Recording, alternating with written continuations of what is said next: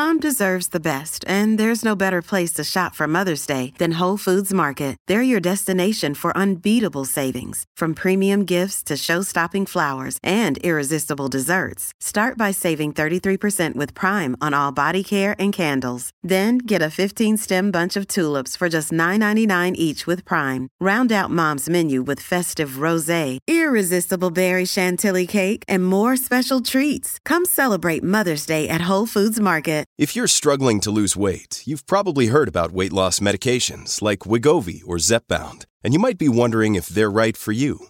Meet PlushCare, a leading telehealth provider with doctors who are there for you day and night to partner with you in your weight loss journey. If you qualify, they can safely prescribe you medication from the comfort of your own home. To get started, visit plushcare.com/weightloss. That's plushcare.com/weightloss. plushcare.com/weightloss. Hello, everybody. This is Marshall Poe. I'm the editor of the New Books Network. NBN listeners like to read books and buy them. So we thought we'd tell you that right now, our friends at Princeton University Press are having a remarkable site-wide sale. You can get 50% off books, including ebooks and audiobooks, with the code 50, F-I-F-T-Y, at checkout until May 31. You can save some real money on Princeton University Press books. I encourage you to go there and check it out. Welcome to the New Books Network. Hello and welcome to the New Books Network. This is New Books in Eastern European Studies and I'm your host, Jill Messino. Today I'll be speaking with Professor Agnieszka Kościańska about her new book, Gender, Pleasure and Violence, The Construction of Expert Knowledge of Sexuality in Poland, which was just published, meaning in 2021, with Indiana University Press. Prior to this, the book was published in Polish and in Poland in 2014. Welcome, Agnieszka. Well, thanks for inviting me. So a little background on Dr. Kościańska. She's an associate professor in the Department of Ethnology and Cultural Anthropology at the University of Warsaw, where she also received, in 2007, her PhD in Ethnology and Cultural Anthropology. She teaches courses on the anthropology of gender and sexuality, the history of sexuality, and race and racism in Eastern Europe. She is currently a Leverhulme Visiting Professor of Russian and East European Studies at the University of Oxford's School of Global and Area Studies. In addition to the book we'll be discussing today, Dr. Kościańska is the author of To See a Moose, The History of Polish Sex Education, which is forthcoming with Berghahn Books this year. She is also the principal investigator in a project entitled Catholicizing Reproduction, Reproducing Catholicism, Activist Practices and Intimate Negotiations in Poland, 1930 to the present. So Agnieszka, I'd like to begin with a general question, namely, how did you become interested in this topic? In sexuality, you mean? Yes. Yeah, well, yes. So I think it's a very long story, and it goes to the research I did for my PhD. So I was doing fieldwork among members of this new religious movement in Poland. So there were women who converted from Catholicism to what is called the Brahma Kumaris. This is a Hindu-rooted new religious movement. And one of the rules there is among the members, it's the sexual abstinence. So I was really interested how these women who were often married, how sexual abstinence worked for them. And surprisingly, the majority of them were really happy in their marriages without having sex. But one of them told me the story how her husband was really unhappy about her decision not to have sex anymore, and he forced her to go to see a sexologist. And that was a really difficult experience for her because the sexologist told her that is something wrong with her, that she doesn't want to have sex anymore. And she was telling me all these terrible stories about this experience. And I remember from my own reading of sex books, Polish sex books back in the, late 80s when I was a teenager. Well, I thought they were really interesting and informative and so on.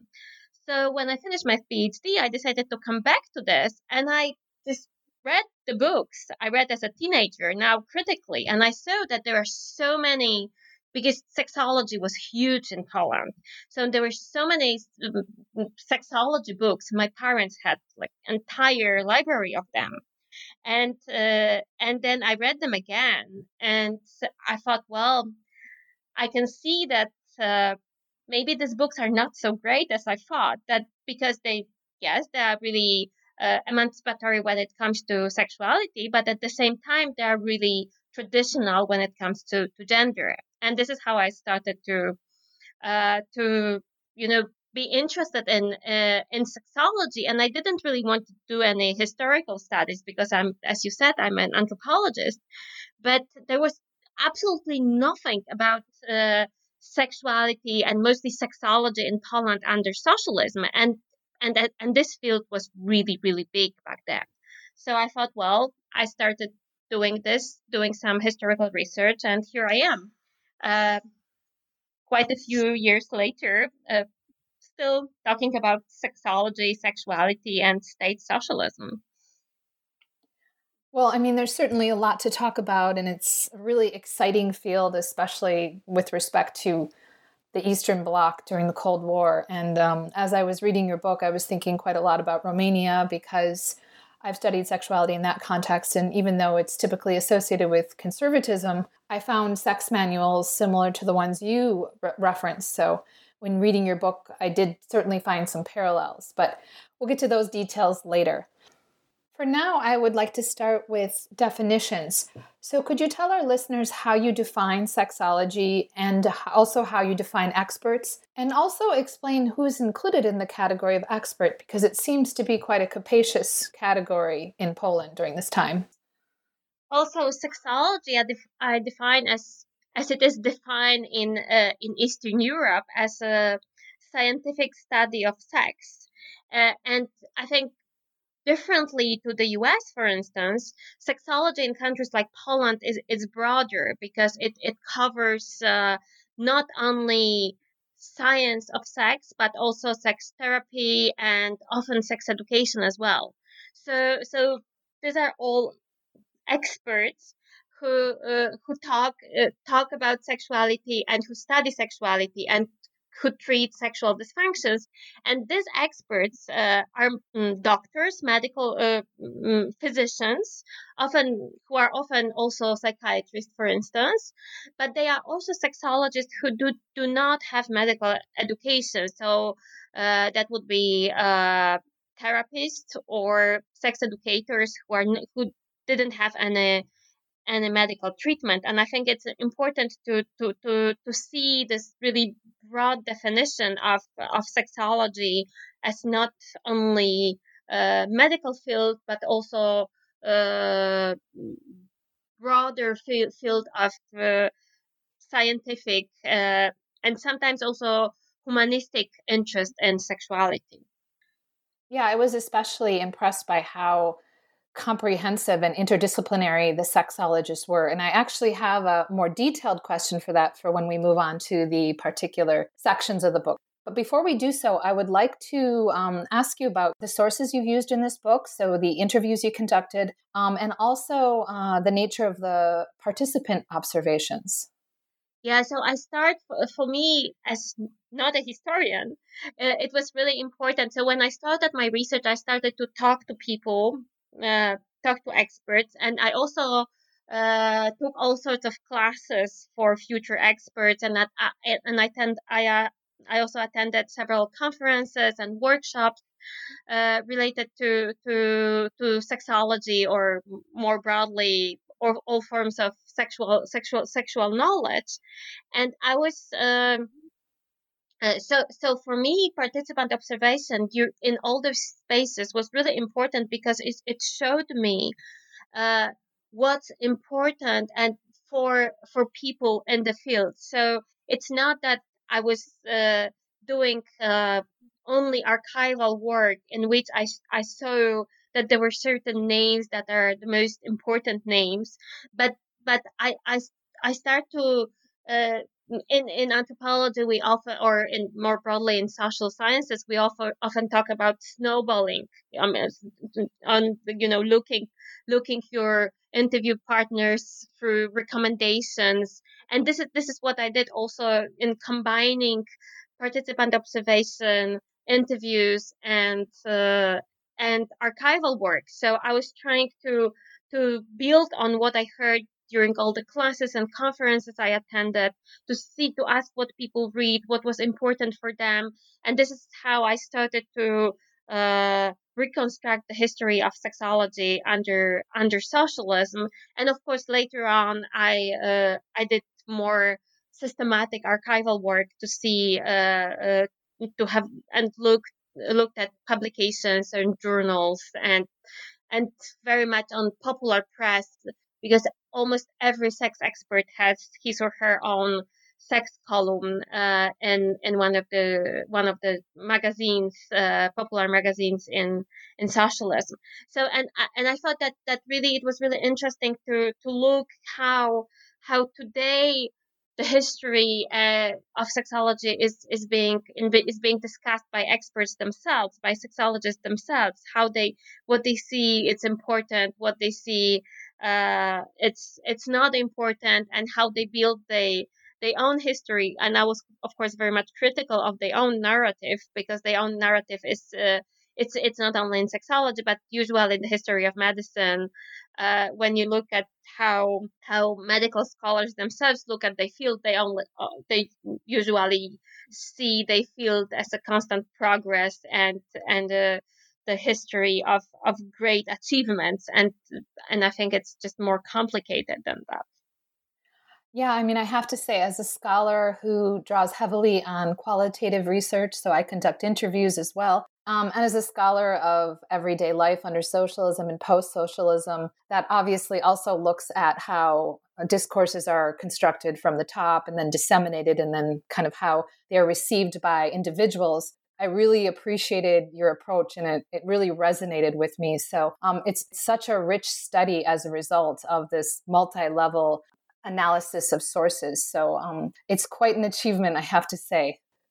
So I would like to move on to a discussion of the parts of the book, and I focus my questions around the parts of the book rather than the individual chapters. And so I'd like to start with part 1, which looks at sexology and society. And here you examine the development of Western sexology. You talk about Kinsey's approaches to sexology, Masters and Johnson, and also that of Western feminists. And you place the Polish school of sexology within that context.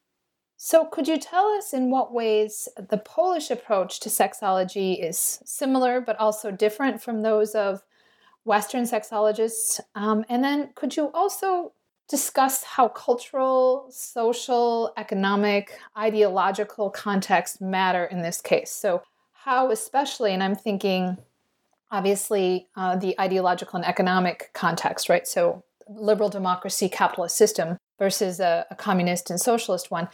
How does that influence how these sexologists approach sexology? So Polish sexologists were well aware of what's going on in the West, especially in the US. So contrary to what we tend to think, that during the Cold War there were no exchanges between the East and the West.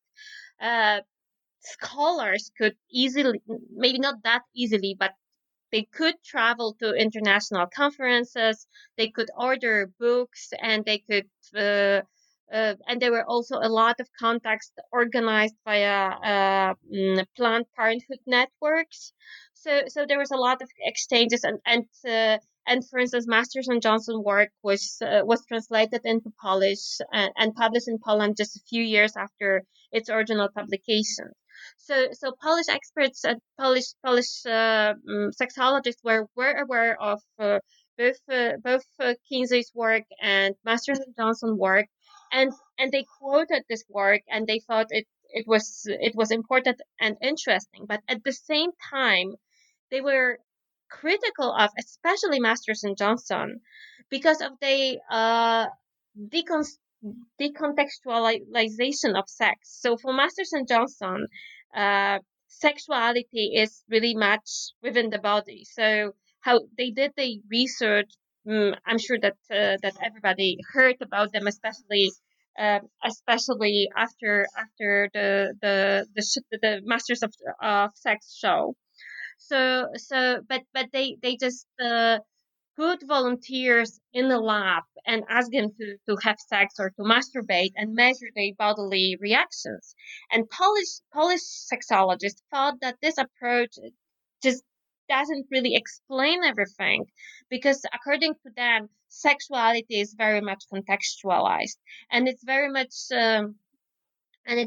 about not only about the body but also about culture, society, politics, economy, ideology, religion, everything. Sexuality is about everything. So this kind of thinking, it's very much how we think about sexuality today in a feminist context. So you cannot talk about sexuality within placing without placing it in a broader social, cultural, and political context, because this is what constructs how people experience sex. So in this sense, that was a really interesting approach they developed, and I think that we could argue that this very specific approach was also it also depend. I mean, that was ideologically dependent. That was this kind of approach which developed away from market economy, for instance. So they didn't have to be worried about funding, because they were state funded, and the state could hire not only medical doctors but also psychologists, or the state cover things like inviting an art historian who would talk about sexuality and art in the history. So and many of people I talked to, many Polish sex experts of older generation, were telling me how they met with their colleagues in the U.S., and how these colleagues, medical doctors, sexologists in the U.S., were telling them how they are dependent on the business and the funding, so that they couldn't hire an art historian, or they couldn't hire an anthropologist. Sorry, they couldn't hire an anthropologist or an art historian or a religious scholar to help them understand sexuality, because the only people who got funding, this were the people uh, who who could write prescription and so on. So I think that this very specific way of doing sex research was also uh, dependent on general general economic system and general ideological settings. So I hope that. So, Sorry, go yeah, I ahead. mean, that's excellent. Did you have more? Sorry. No. I just. Yeah, I mean, the approach in Poland is surprisingly progressive. And I especially think of it in the context of a heavily Catholic country, right? Where the church doesn't have as much sway, but certainly it still has some. And so maybe you could just address that briefly. Well, one of the reasons I wrote this book as I wrote it is just to uh, go against this very strong assumption that everything that's going on in Poland about is related to Catholicism, and I think it's just such an oversimplification. It's just really oversimplified view, and yes, of course, the Catholic Church it's a really influential institution in Poland. And especially in the 1970s and 80s, there's a huge influence of the Catholic Church on various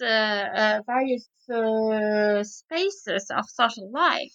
But at the same time, there were other actors at play, and also sexuality was very often this space in which the church and the state. There is a space of negotiation between the church and the state, and you can see that in certain moments sex experts can say more, and in other moments they could say less. This many sexologists to whom I spoke, they said, well, there were when the party was in the conflict with the church, we could say more, and when they didn't have any conflicts, well, there were some signals not to be so open. So of course, so there is no doubt that there is an influence of the church, and some of the doctors are Catholic, and they would medicalize certain Catholic ideas and present them as medical.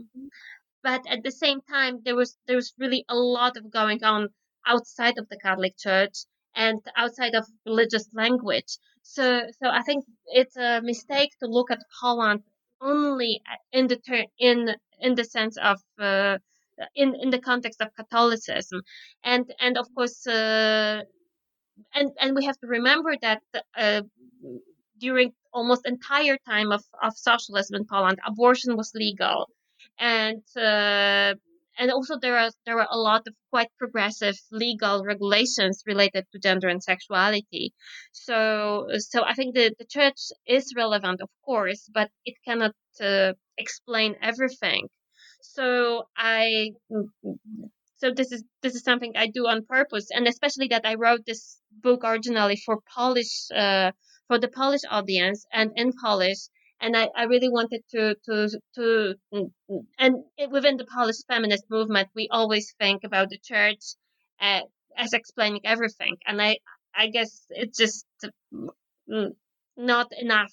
We have to look at also in other spaces. Yeah, I mean, I think it's really important to complicate that, as you pointed out, kind of simplistic lens through which we're analyzing gender and sexuality in the Polish context. So thank you for elaborating on that. And thank you for that intervention in the scholarship. Okay, so maybe now you could talk a little bit about how Polish sexology changes after the collapse of state socialism. Well, so the collapse of state socialism happens just a few years before the invention of Viagra, which really changed sex therapy globally. So it really shifted from various form of therapeutic actions or trainings to just this drug you can take and solve your problem. So, and I think in many contexts that was the end of anything else than just medicalized treatment. And but I think Polish sexologists, which also was affected by Viagra by the Viagra and other this kind of drugs, that the role of medicine, this whole humanistic approach about which I was talking earlier. Um, so so so this humanistic approach didn't really go away because I think it was so strong that yes, the Viagra changed it and make it more medicalized, but there was still huge space for psychology and for other forms of thinking of sexuality. And I think also that in the 1990s, with the development of Polish feminist movement, what happened that there was a because Polish sexology was so interdisciplinary and so diverse and so open to the humanities and so open to thinking through social thinking about sexuality through social problems. And I think thanks to this, uh, mm, sexologists found space also for feminism within their thinking of sexuality. And I also interviewed feminist activists who were active in the 1990s, how they were telling me how they were involved in discussions with sexologists who often were thought about gender in a very traditional, stereotypical way, and they were just explaining them that this is not right. And you can see how particular experts that who were approached, they really changed they thinking gender, about women's or men's roles and needs and identities. So I think there were a lot. So thanks to its very specific humanistic character, Polish sexologist was resilient to some extent, was and still is resilient to overuse of drugs such as Viagra, and also quite open to other ideas such as feminism or queer theory even. Yeah, I was struck by that. And I think it's, one of the positive legacies. Of course, there was this effort to dismiss everything from the socialist period. But this legacy that you highlight, the influence of a more holistic and interdisciplinary, comprehensive approach to the study of sexuality, that influences, right, the continued study of it in the 90s and into 2000s, I think is particularly important. And it also helps to underscore just how kind of short-sighted our approach is in the US, because it's, of course, so focused on medicalizing the problem and making money off of it. And that in the Polish case, that there's resistance to that. And of course, at the end of the day, that is most beneficial for the individual who is experiencing challenges, right? Because, they're not necessarily given this dose, right? This medical dose of something that's supposed to cure their ailment, when in fact, the causes, the problems are potentially much deeper. Okay, so let's move on to the second part of your book, part 2, where you explore sexual pleasure. And I was wondering if you could start by explaining. So there's this notion of normal and healthy sexual behavior that Polish sexologists discuss. So how is normal and healthy sexual behavior constituted by Polish sexologists during the socialist period? So in the 1970s, which is the golden age of Polish sexology, at least that is how they see it. The 70s and the 80s is the best time for them.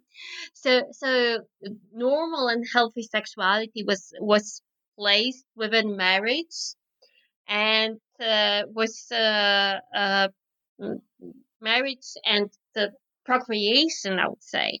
So there was there was this I think strong tension between the idea that sex is something important in life. Sexual satisfaction is a part of self-development, and it's really important for an individual, men and women equally, to be to have a full to have like good sexual life. But at the same time, this good sexual life was the space how sexologists see it was in the marriage and in a very traditional gender context. So we tend to think about sexual liberation and gender emancipation as two things going together, and I think Polish case really complicates this, because on the one hand there is this official narrative of gender, official socialist narrative of gender emancipation, but then sexologists say, well, but maybe gender emancipation is not so great for sexual life, which is also important. So I think that there are a lot of tensions, and in a way, I see it as a response, because sexologists also got a lot of letters from their readers, from women, for instance, complaining how tired they are, that they don't have any energy for sex, because they work at home, they work they work in the household and outside the household. So they go to work, and they later they come back, they take care of children and clean and cook and so on, and this is so many hours that they just don't have any energy for sex. And in reply to this kind of concern, sexologists would say, well, how about having half part-time job instead of full-time job? So they were really stressing that maybe women should be women and men should be men, and then sex life will be better. but at the same time saying, well, but women's emancipation, that's an important thing.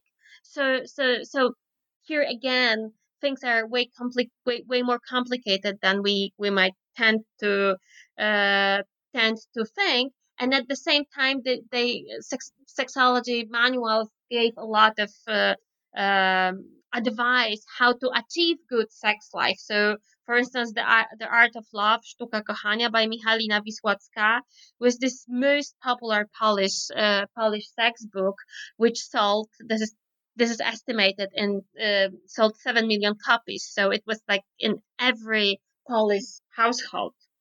So yeah, and she has 30 pages of discussion of orgasm and sexual positions, and caused a lot of controversies. But everybody was buying this. I mean, buying the book. Yeah, I mean, what I found particularly striking is that here these Polish sexologists are writing in a socialist state under which women and men are equal, right? Equal in all spheres under the Constitution. Yet you see this kind of traditional aspect to their approach of sexuality, at least by some of them, right? That this notion that, well, rather than suggesting that men help around the house so women are not so tired and so that they can have, more enthusiasm for an active sex life, the solution, according to them, is that women just work less. Yes, and of course, sometimes they suggested that men should help around the house, but that was only very. It didn't happen that often to suggest that. But then yeah, so it's just so I argue in the book that they suggest a solution to because they try to navigate between all possible um all available discourses. So on the one hand, there's this discourse of women's emancipation, but at the same time, there's Poland wasn't that good at as such as some socialist countries. Wasn't so Poland wasn't that so good in providing childcare and providing nationalizing childcare and housework and so on. So women were really very very tired, and we have to remember that in the 70s the women worked 6 days a week, so that was only Sunday was this only day out of work, and they didn't have dishwashers and washing machines, so that was really a lot of housework to be done. So and sexologists and also other experts received a lot of letters about women being exhausted. So I think they were trying to find a solution to this, and there was no feminist. There was Polish League of women, Polish women's Polish Communist Women's League, but it didn't really had such an impact in the 70s. So they offered this. So sexologists offered the solution of less work, just to try to find a to reply to women's concerns, and there was no option for other answer really. But then when feminists appeared in the late 80s or early 1990s, that was one of the spaces where in which feminists intervene and try to convince sexologists that maybe gender roles could be within marriage could be organized differently, and they agreed at some point. Yeah, I mean, I find it fascinating, and I'm thinking a lot of the Romanian context, and I'm not going to talk about that because I want to focus on your book, obviously. But I did want to ask about sexual pleasure and who is responsible for it, because you talk about that also in this part of the book. So who is responsible for women's sexual pleasure, for men's sexual pleasure? I think there's a long tradition in in Poland in sexology, but more broadly in health advice, to think about everything that is related to marriage, health, love, and things like this. So everything that is related to marriage is women's responsibility. So, and I think this is really interesting how, and this is especially in this most popular Polish book, The Art of Love, uh, that the author Michalina Wisłocka builds a concept of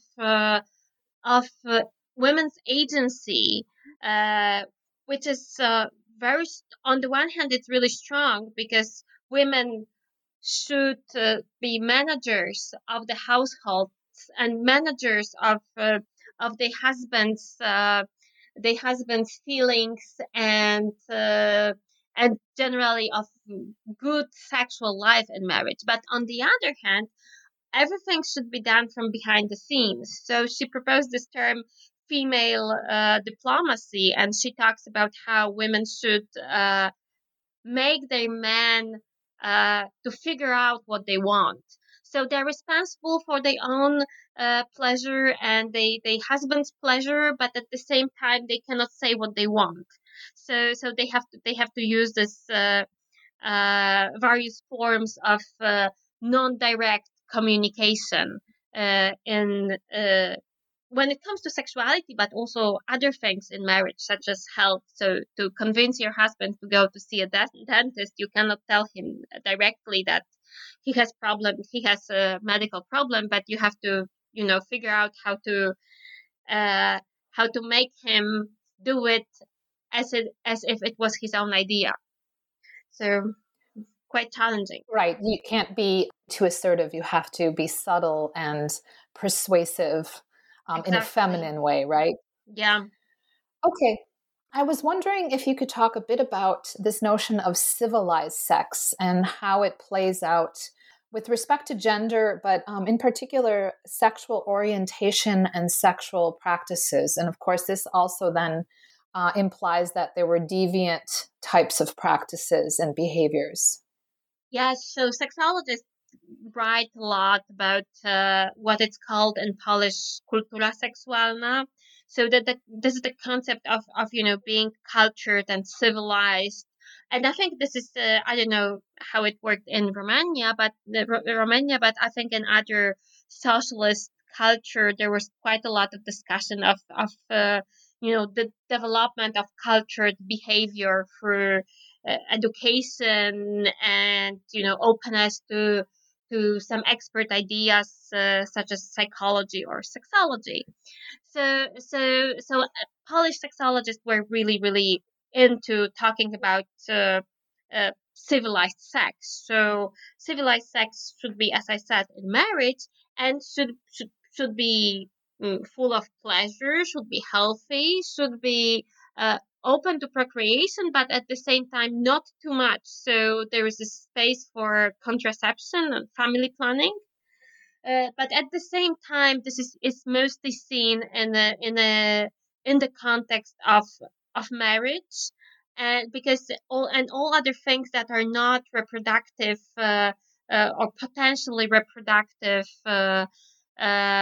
sex between the man and the woman are being pathologized a little or sometimes a lot. So, for instance, homosexuality it's a little bit suspicious. But of course, if it happens in the context of a stable homosexual relation, it's better than if it's outside of it. And also, things like masturbation are often presented as not really okay. Uh, but with an exception of female masturbation that leads to better sexual satisfaction within the marriage later on. So there's this concept of leading that all your sexual energy should lead uh, to what is on the top of sexual hierarchy, which is penetration within marriage. So there wasn't space, at least publicly acknowledged space, for non-heteronormative sexual behaviors. Well, if they were within sort of a marriage, yes. there was little space, especially later in the 1980s. But yeah, but mostly that was marriage that was in the center of this.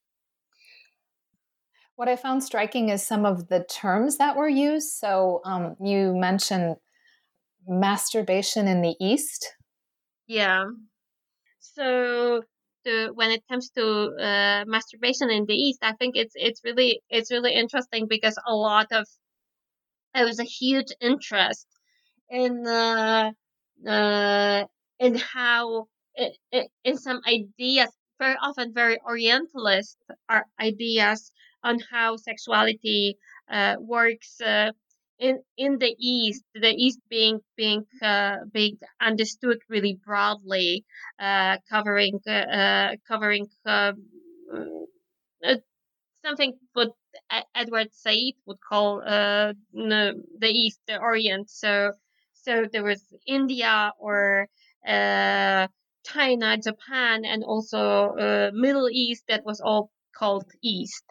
The East. So there was a lot of fascination of various sexual techniques that were considered Eastern, and and often I think that was this narrative of presenting something about which you couldn't say in Poland. It was presented as being from abroad, so either from the East or sometimes from the West. And if it was from the West, it was of course sexologists would say that this is not right because the West is capitalist and the enemy. But if it was from the East, it could be just described as something positive and nice that could be practiced in Poland. And there was a lot of talk about Kama Sutra and things like this in Polish sexological books. It's so fascinating. It's so interesting. I wonder if there's similar cases in other Eastern Bloc countries during this time. So I look forward to more research on this by other scholars. Yeah, and I think Okay. Oh, sorry, just one sentence. I just wanted to say that Kama Sutra, I think it was like a source of inspiration for sexologists globally to to explore this in the writings. Yeah, and just that, they're going eastward because, of course, they don't want to embrace anything that's, coming from the capitalist, right, countries. Yes. Okay, so I'd like to move on to part 3. Or, sorry, no, actually, I wanted to ask you about some of the discourses about gender and pleasure in Poland today. So, since the collapse of state socialism. Well, so within expert discourses, we can see what I mentioned already. We can see feminist interventions. So very often we think about feminism as coming from the West, and there's a lot of criticism today of Western feminism coming to countries like Poland as something imposing on local culture. But I think looking at how sexuality was changed, there's there's a lot of dialogue between Polish women's organizations and Western feminists in the 1990s, and there's a lot of feminist intervention in the discourse, in the expert discourse of sexuality. And you can see that under the influence of feminists and both activists and feminist sexologists, Polish sexologists start to talk about gender and pleasure in a slightly different way, and the idea that men could do some housework is more and more acceptable. But of course, even during my field work, I heard stories that men who do housework might experience erectile dysfunctions because they are not because they stay at home and they lose their masculinity. So of course it's not that it changed overnight, but I think we can observe a lot of feminist intervention into the discourse of sexuality and there's more and more strong feminist voices in this space.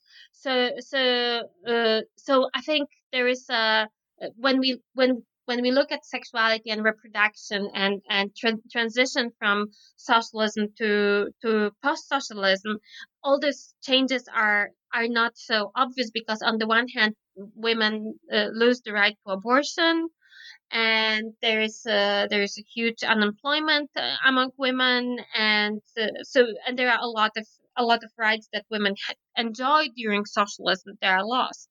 But at the same time, as there is more space for public debate and more space for deliberation and more space for transnational exchanges, I think Polish feminist movement really develops very well in the 1990s, and there's really uh, very when I talked to feminist actives back then, uh, I really saw how intentional their actions were, how they approach sexologists and well telling them about what they think about the work and how this work should be reformed. And I think this is something that happened.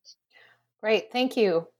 Okay, let's move on to part 3, which deals with sexual violence. Could you tell us how rape was defined, legislated, and prosecuted under socialism?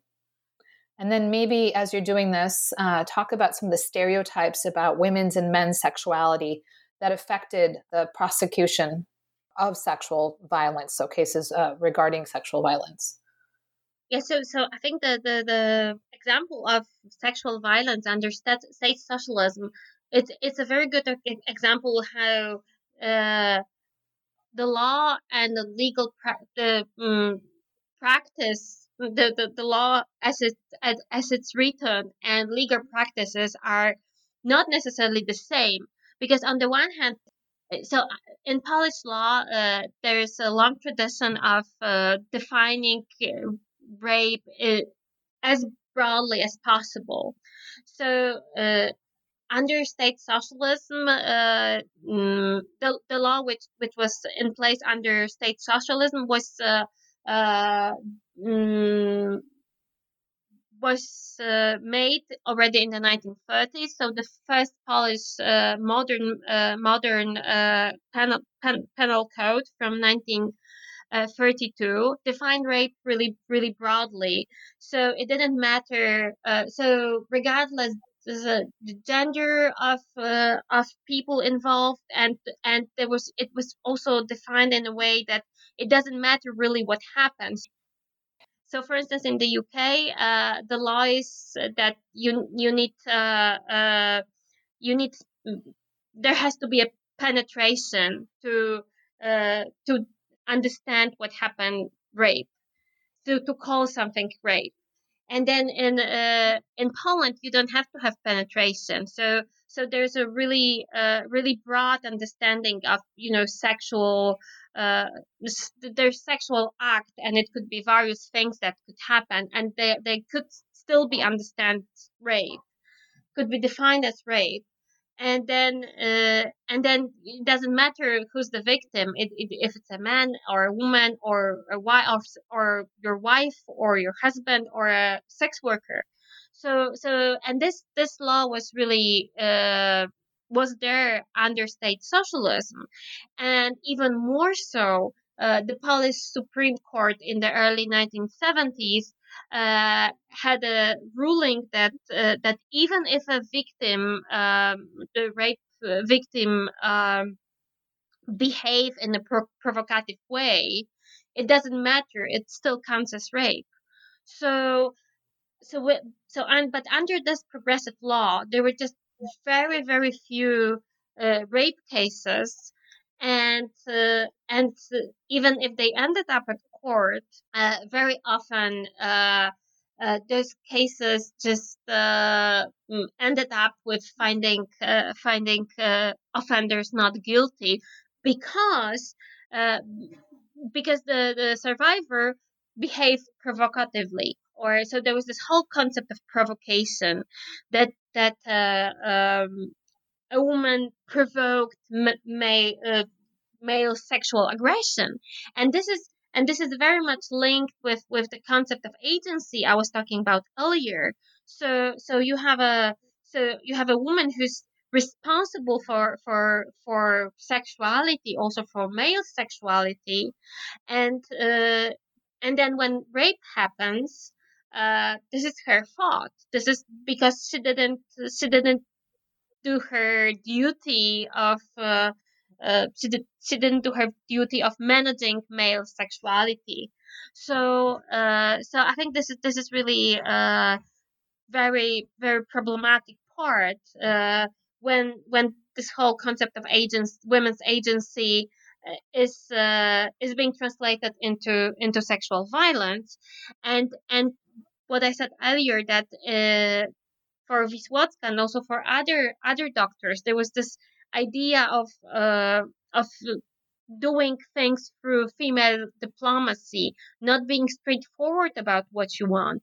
So this had really uh, when I study discourses of sexual violence, and then how sexual violence was discussed in court, this idea of uh, not straightforward communication was very much there. So the situation looks like this: women should never say yes to sex because she shouldn't be too straightforward. So she should always say no.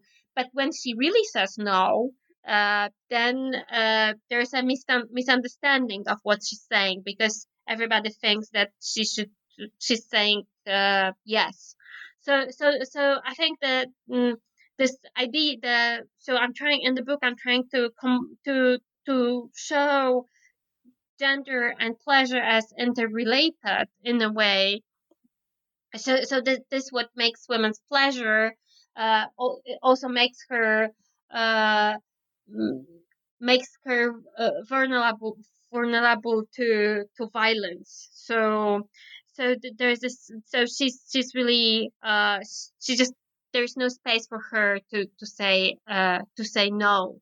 So I think that was, and also sexual violence was this major space of feminist intervention, when feminists really talk to sex experts saying, look, you cannot say things like this. You cannot say that a man cannot control his sexual feelings, and that this is women's fault that he couldn't control himself. So I think this is really and this part was really difficult also for me to study, because I study court files which were really brutal in what was there, and all those concepts about provocation and women's reckless behavior before violence. They were just so visible there, and they were so visible in expert discourses. So it didn't matter that Poland had such progressive law, when the discourse of sexual violence was just so victim blaming, and you need feminist movement to really change this. Yeah, I mean, I think it's interesting because we're talking about a state that's based on women's emancipation, right? And then you have this form of legislation from the interwar period that is seemingly progressive, and it's designed to protect women, but yet you have these very patriarchal notions about women's sexuality, about how they have to behave in a proper way. And then in these court cases in particular, how the defendants are mobilizing so much about the victim's background, right? That, well, they had sex before, or they were walking at night, or that they had this, reputation for promiscuity, et cetera, et cetera. And of course, or that they were dressed provocatively, right? And these are things that are also, global phenomena, right? We see these types of allegations, right, used against women globally. But I find it particularly striking in the context of a state that was ostensibly based on women's emancipation. And as you note, this form of legislation that should have worked in women's favor, not against them. Yeah, definitely. And then we should also stress that that the legislation from the 1930s was repeated and made even more progressive in the 69, when the communist penal code was was introduced, and in this in this new law from 69, rape was not even defined as a sexual crime. It was defined as a crime against freedom. So there was this, so legally there was this idea of, that raping somebody is attacking his or her freedom. So you can see that there's this concept of sexual autonomy already there in this law, which is, I think, if you this is 69. So it's really, if you compare this to other countries, this is really remarkably progressive. And at the same time, there's such a stigma around us, and the stigma that's there in culture, and that's being, and which is being strengthened by experts who say all these things about control and indirect communication. But at the same time, not to be so critical of sexologists, you can. I should also add that sometimes they blame the victims, but sometimes they also talk about how brutal rape is, and this were there were sexologists who first talk about things like rape in marriage. So the same experts who would be so critical of women's behavior, they would also say that there is this thing as rape in marriage, and it happens not only in some kind of um, working class, among working class drunk, as you usually imagine, as these things are usually imagined and were imagined in Poland, but it also happened among members of the urban elites and so on. So I think there's a lot of contradictions here, and it also shows us that this topic was really vividly discussed, and we often think about socialism as this time without any discussion, and the time of totalitarian rule where there was no space for discussion. But if you look at the issue of sexual violence, it was really deeply discussed, and some people did not agree with the experts. And I think that, and also experts look at various, so as in relation to other issues, also here experts looks at other dimensions of sexual violence, social or cultural or political. And so there's really a lot of discussion around this. And I think that when there's a strong feminist voice, which appears in Poland in the 1990s, then experts really change, and they incorporate this. I mean, those old experts, as I call them, sexologists, they incorporate certain feminist ideas and change the discourse, at least partly. So to say something optimistic. Yeah, I mean, I was struck by how significant the feminist perspective, particularly their expertise, the expertise of feminist sexologists, was in these court cases after the 90s. But then, of course, there was also the issue of these older judges and law enforcement that are very much continuing to adhere to these patriarchal ideas about women's sexuality. And obviously that's true the socialist period, but it continues into the post-socialist period. In any case, I feel like in general, this discussion very much underscores also those tensions under socialism, where you have this supposedly, progressive gender policies and progressive state with respect to women's rights, but then that there's also tradition and cultural mores, which then undermine some of this, right? And in a way are anti-women, very, very anti-women. Okay, so I was wondering if you could talk about your book within the context of other scholarship on sexuality in the Eastern Bloc. So maybe as you do this, also recommend similar books on the topic to our listeners. Well, I think that the topic really became popular. As I told you, when I first thought about this, there was nothing about sexology in Poland and not so much in Eastern Europe. Now there's a lot of new, really interesting work, and the topic became really visible globally after Kristen Gotzi short article in the New York Times, why women had better sex under socialism. So I think now we have a really interesting work and interesting discussion around this. And of course, if I to recommend a book, that would be Katarzyna Liszkova. Book on Czechoslovakia, on sexology in Czechoslovakia, sexual liberation, socialist style, and I think it's really interesting to have a look at Polish and Czechoslovak sexologists, because they are in many ways they are similar, and there were a lot of exchanges between the two contexts. But they are also different. But also these similarities can also show us a lot. So, for instance, in the beginning you asked about the church. So of course you can explain a lot of what was going on in Poland through the church.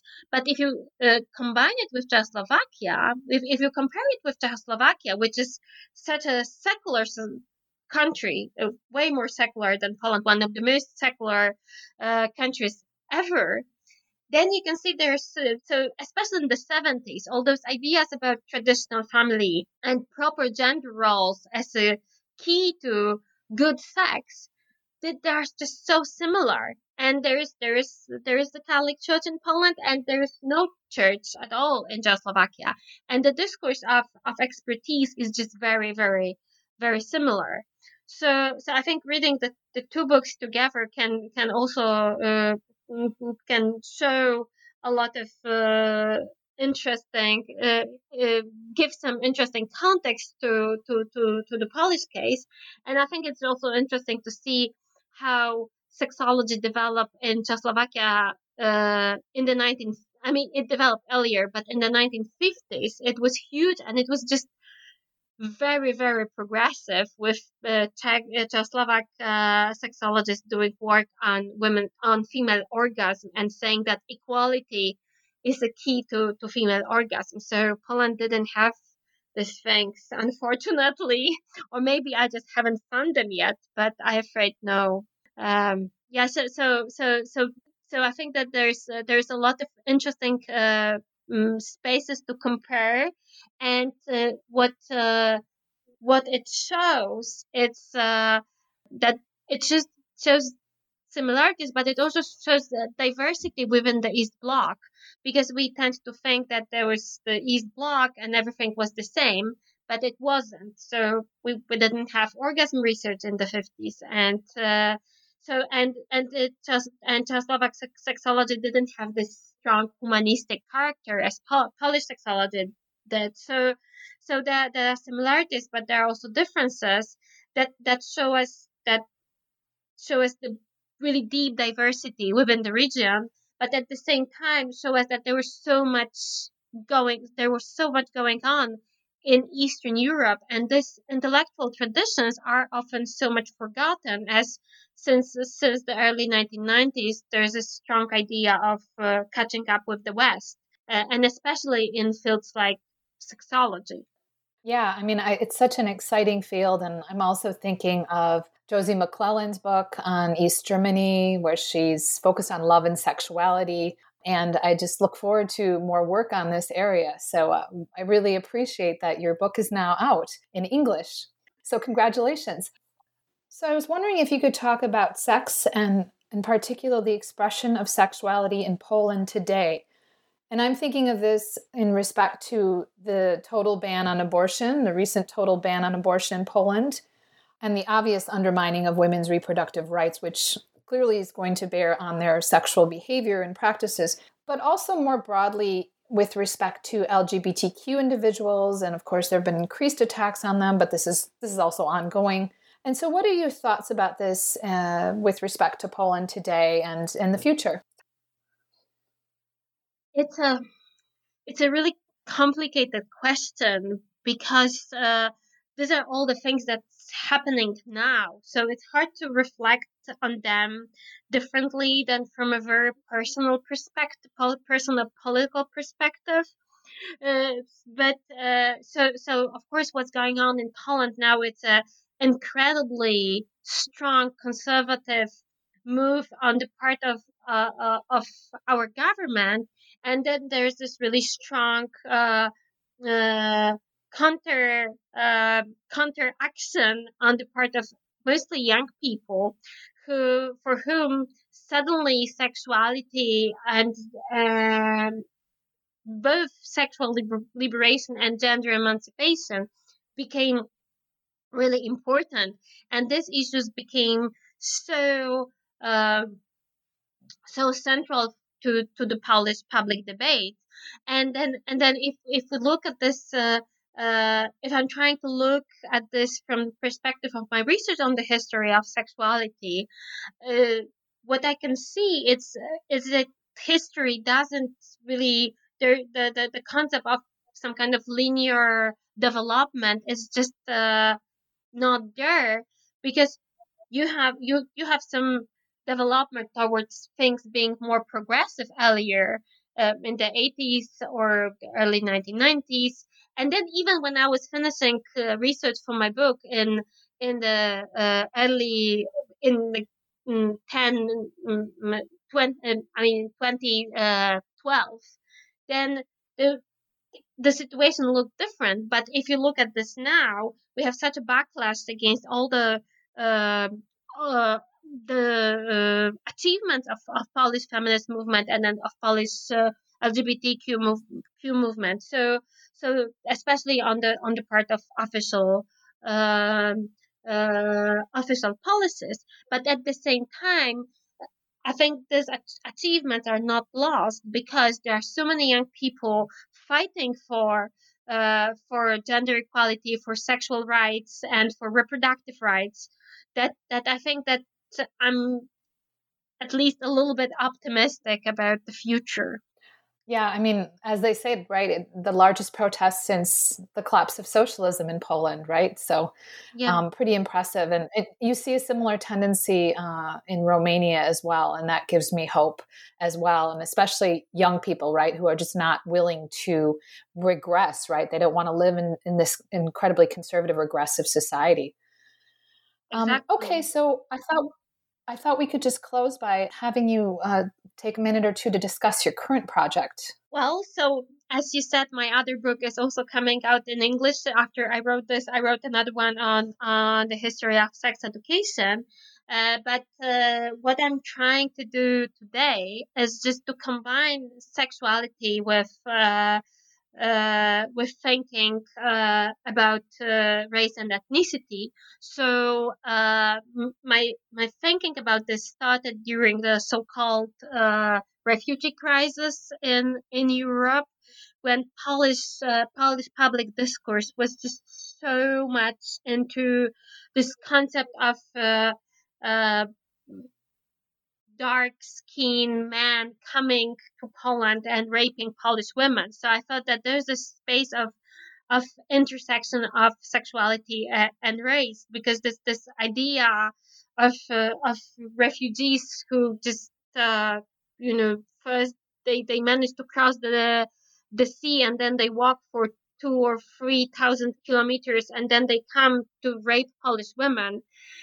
This was just, I thought it was just so absurd, but at the same time, it was really discussed very seriously within the Polish media, not only right wing media, but also a little bit to the center.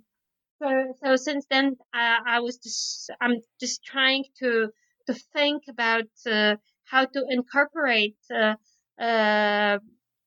this thinking about. I mean, what's the relationship between sexuality and racism, and Poland, and I think Eastern Europe in generally is perceived as being outside of any global racial formations or hierarchies, but it's not.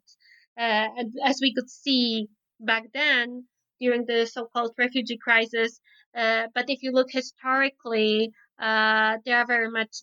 Um, into these discussions from the very beginning. And there is an essay by W.E.B. Du Bois on his free travels to Poland. And then he concludes that those visits to Poland taught him that maybe talking about race is not only talking about color, but there are also other forms of discriminations that should be taken into consideration. So I'm just trying to build on that and see at sexuality and race in Eastern Europe in a more global perspective. Well, yeah, that's another new exciting area of research with respect to Eastern Europe. So I look forward to reading your research on this topic when it's published. And I just want to close by thanking you for taking the time to speak with me. It's been such a pleasure and I've learned so much. So thank you, Agnieszka. Thank you. The pleasure was mine.